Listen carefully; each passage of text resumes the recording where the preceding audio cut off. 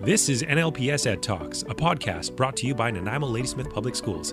I'm Dale Burgos, the Executive Director of Communications, and I'll be sharing conversations with students, staff, and friends of the district. We'll learn, we'll laugh, we may cry, but most importantly, we'll share the unique stories of individuals that work and play in our school system. Nanaimo Ladysmith Public Schools is one of many school districts in British Columbia, Canada, and is centrally located in one of the most beautiful places in the world, Vancouver Island. Thanks for joining us. All right, folks, we're back for another edition of NLPS Ed Talks. Thanks so much to my next guest, Matt Kosminski. Did I say that right? You did. Yep. Excellent. So by far, probably one of my guests with the nicest hair, I'm going to say. I get that a lot. Yeah. Do you really? Yeah? I do, yeah. Okay. We're going to have to take a picture of this because now that I've brought it up, people are going to wonder. It's perfectly coiffed. And you're looking at me, I've got no hair. So if I had even just a little bit of hair, I would have been happy, but I don't. So anyways, congrats to you on having the nicest hair so far. I appreciate it. I'll take it. Podcast guest. All right, Matt. So let's start from the beginning. You are a product of one of our high schools, but were you born in Nanaimo? I was not. I was born in Hamilton, Ontario. Okay. I lived there until I was 11 years old, and then we kind of bounced around a bit. We moved to Abbotsford and then Penticton, and then I ended up here in grade 10. So I went to Dover Bay in grade 10, and I've been in Nanaimo ever since. Nice. I went away for school, but this Gotcha. is my residence. Yeah. So born in Steeltown, Born right? in Steeltown, yeah. Hamilton, yeah. I've never been, but Don't go. You're not missing much. Oh no! Yeah. Sorry to all those from that's Hamilton right. or who are in Hamilton listening right now. I'm sure it's a great city. It is. Matt doesn't like it apparently. Love that. That's hilarious. And moved around, and then of course ended up here in beautiful Nanaimo. Dover Bay, grades 10 to 12. Is that? Did you already have this? We'll get into your sports and what you've done in the past, but clearly sports is a big piece of your life. Mm-hmm. Were you into sports before Dover, or was that something that started It there? really took off at Dover. Okay. Kind of from grades 6 to 8, I was really into skateboarding. So I did that a lot, and I was very competitive with it. I spent hours a day doing that on my own. Great. And then I had a teacher in grade 9 in Penticton, Dave Niconi, and he would always try to get me to come out and play basketball, and I was reluctant. And he would talk to me in the halls every day and, he'd come up with all these different things to try to get me to come out. One of the ones that sticks out, he told me the story of green eggs and ham, Dr. Zeus. Yeah. And he's like, you don't know if you're going to like it until you come out and try it. So I did come out and try it, and that was kind of it. I mean, I kept coming, and I stopped skateboarding, and basketball became my thing that I spent all my time with. And then I got to Dover Bay in grade 10, and coming into a great program with good coaches. Bill McQuinney and Tony Bryce, who are teachers in the district, they were my first coaches in grade 10. And then Mark Simpson, who coaches with me now at VIU, and is kind of like a legend coach in the Nanaimo area. He was my coach from grade 11 and 12, so really fortunate there. And that's where basketball kind of became my passion and sort of has stuck with me till now. Yeah. Well, and clearly, right? We'll get into your bio here in just a second. Baseball or basketball, rather, is a big part of your life. And I mean, taller, of course, too, right? Mm-hmm. So, my son goes to Dover right now, and he talks about how his tall friends always get approached by coaches saying you should play, and they just don't want to do it. Just because they're tall doesn't mean that they're going to be good at it, right? True. But great that developed in one of our schools, and then you've grown to what you do now, and again, quite impressive. So we'll get into that in just a little bit. So you graduated from Dover Bay. Yep. After Dover Bay, where did you head off to? I got a scholarship to play at University of Victoria, and I played my first 2 years there. Nice. And then I had some injuries, including ones that had surgery on my foot, and I sat out for a year. And then in that year, I transferred to Simon Fraser University, and I played my last 3 years of basketball there, and then I got my history degree there. Wow. Okay. And did you continue that on? Because I know you also went to VIU. So then after I graduated from Simon Fraser in 2010, I came home and went to VIU for the education program. And then I started coaching, actually. I coached with Mark Simpson, the Dover Bay senior boys. So that was like my first taste of coaching right after I finished playing. Wow. With such a great coach, too. So it was a good learning experience. Okay, stuck with it. And teaching? Yep. Now, obviously. Yeah. So where are you at right now? I'm at the About program, Learning Alternatives at the Woodlands location. And absolutely love it. It's been my favorite job that I've had, and I've probably been teaching now for 8 years. Okay, yeah. I've had the pleasure of visiting you in that classroom. We're in the learning space, I'll say, because it's not just a classroom. It's not what you would typically see in a classroom. And what's great is you've got some kids that who rather maybe they don't fit exactly into the I'll say their typical classroom, and they go to your program and they're thriving. They're thriving for sure, and they're doing great. Yeah, I mean it's fantastic. It's a testament to what's going on in the district, but clearly some really good things happening in your program over there. Yeah. Let's talk a little bit about the program as well. I mean that started back in this school year, right? Yeah. And we expanded the Learning Alternatives program, which is at Barsby right now, but we had space at Woodlands, right? So tell me about the space. Let's hear about it. First of all, like you said, it's like an open learning environment. So a big room with multiple different stand-up desks, sit-down areas, couches. So that allows for a lot of freedom for kids to move around, us to take little groups to work with. We have a space in the gym too, which allows us to be active, which is big for building community. And then we also have the stage area. So the physical space allows us, I think, to have some success. But the biggest thing probably is the community that we've established. I think, basketball or teaching, you can't get anything done without relationships. And we've built some really good relationships with these kids. And you're seeing them go from situations where they were struggling due to anxiety or behavior or whatever it is, and those things you're not seeing as much anymore. And you're seeing kids who you maybe couldn't get through to get a lot of work done now, because there's relationships there and there's a compassion on both sides, that now they're producing quality work. They're participating in different kinds of lessons. So I think the relationship key is a huge part, as much as the physical space. But it's fun to come into work every day when that's the environment. I think even our staff together, Chad, Michelle, Kathy, the other ones that come in on other days too, we have such a good relationship as well, and we're very close. We have fun. We model, positive talk between each other. We participate in lessons if someone else is talking. So it's a really community feel, and I think that's made it really successful. And I agree, yes. Kudos to you and kudos to the team over there, because you are doing some great things, and it's showing. I mean, I again, like I said, I got to visit, meet some of the kids, and we had a blast. It's such a great environment. So keep doing what you're doing. Yeah, I'm loving it. It's awesome. Good. Well, we're happy to have you. Let's get into a little bit why I wanted to have you here on the show, and of course, you are an employee of the district.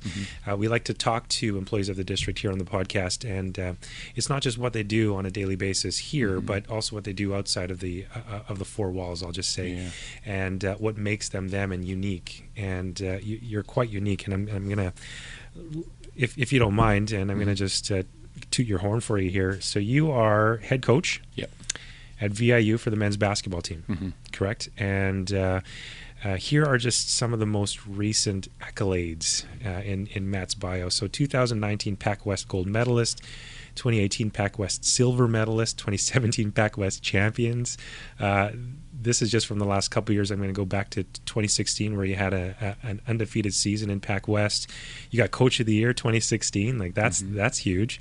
2015 CCAA National Silver, Pac West Gold Medal in 2015 as well. So the list goes on, and it goes. It looks like you've had Coach of the Year a couple times after that as well. Yeah, maybe even more. And then you talked about it already, Dover Bay, captain of the Simon Fraser men's basketball team. I mean, this is impressive. And right? You missed, and we have we won the national championship this year, and then we also won the national championship in 2013. So there's been 3 men's basketball national championships won by VIU. The previous one was 1994. And then my coaching staff's been here for 7 years, and we won one in 2013, and then again this year. Congratulations! Impressive. That is that's huge. And is that Pac West? No, that was all of Canada. So we've won the Pac West championship.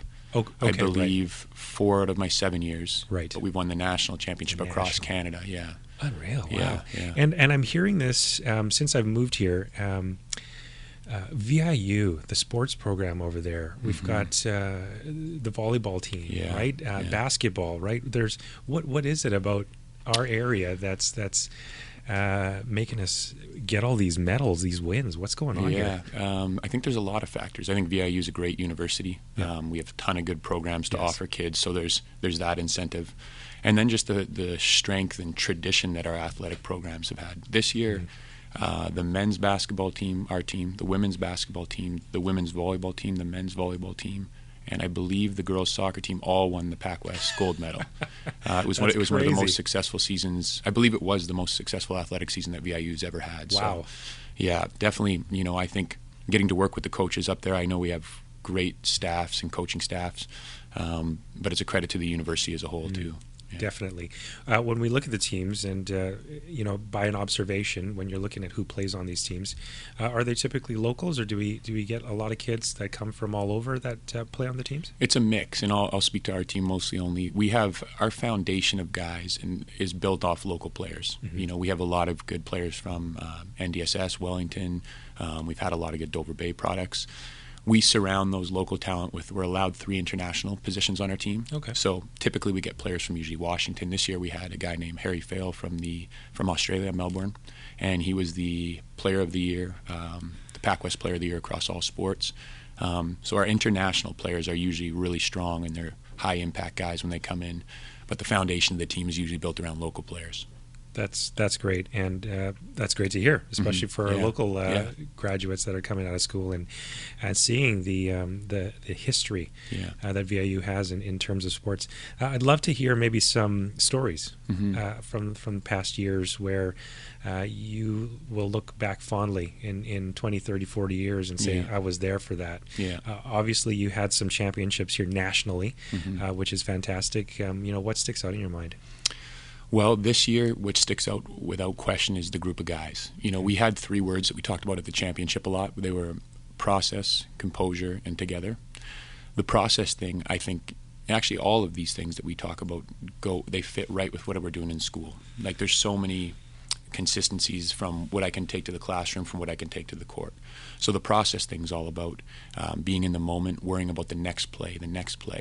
And there's a quote I always tell the guys. It's a stone cutter quote, and it goes, "When nothing seems to work, I can't help but looking at the stone cutter who sits there hammering away at his rock without a crack showing. But on the 101st hit, the rock will split in 2. And he knows it was all that came before and not that last hit." So from an academic standpoint, if you're preparing for a test in math, it's everything you've done on a daily basis to get that done. For us, basketball-wise, it was just literally focusing on the task at hand. It allowed us to have a lot of calmness, I think, in those high-pressure moments. I can remember when it was 85-82 with 1.6 seconds left in the game. We're about to win a national championship. And there was a timeout, and I'm looking up and down our bench, and I'm kind of gauging the way I feel. And it didn't seem like anybody was even thinking about winning. We're about to win this championship. They still had the ball, and they still had a chance to get a shot. But it was like, we're just talking about the next play. And I felt that so much. And then when the buzzer actually sounded and we won, it was like I looked around and there was a wave of emotion that hit over the whole group because we were just so staying in the moment. And then when the moment came where we won, it's like, okay, let's be in this moment now. Right. So I think that's a huge thing, focusing on the process. And it allows you, if you get caught up in focusing on outcome, whether it's test results, whether it's the scores of a basketball game, it can be anxiety-inducing. The task can seem maybe a little bit too big at times.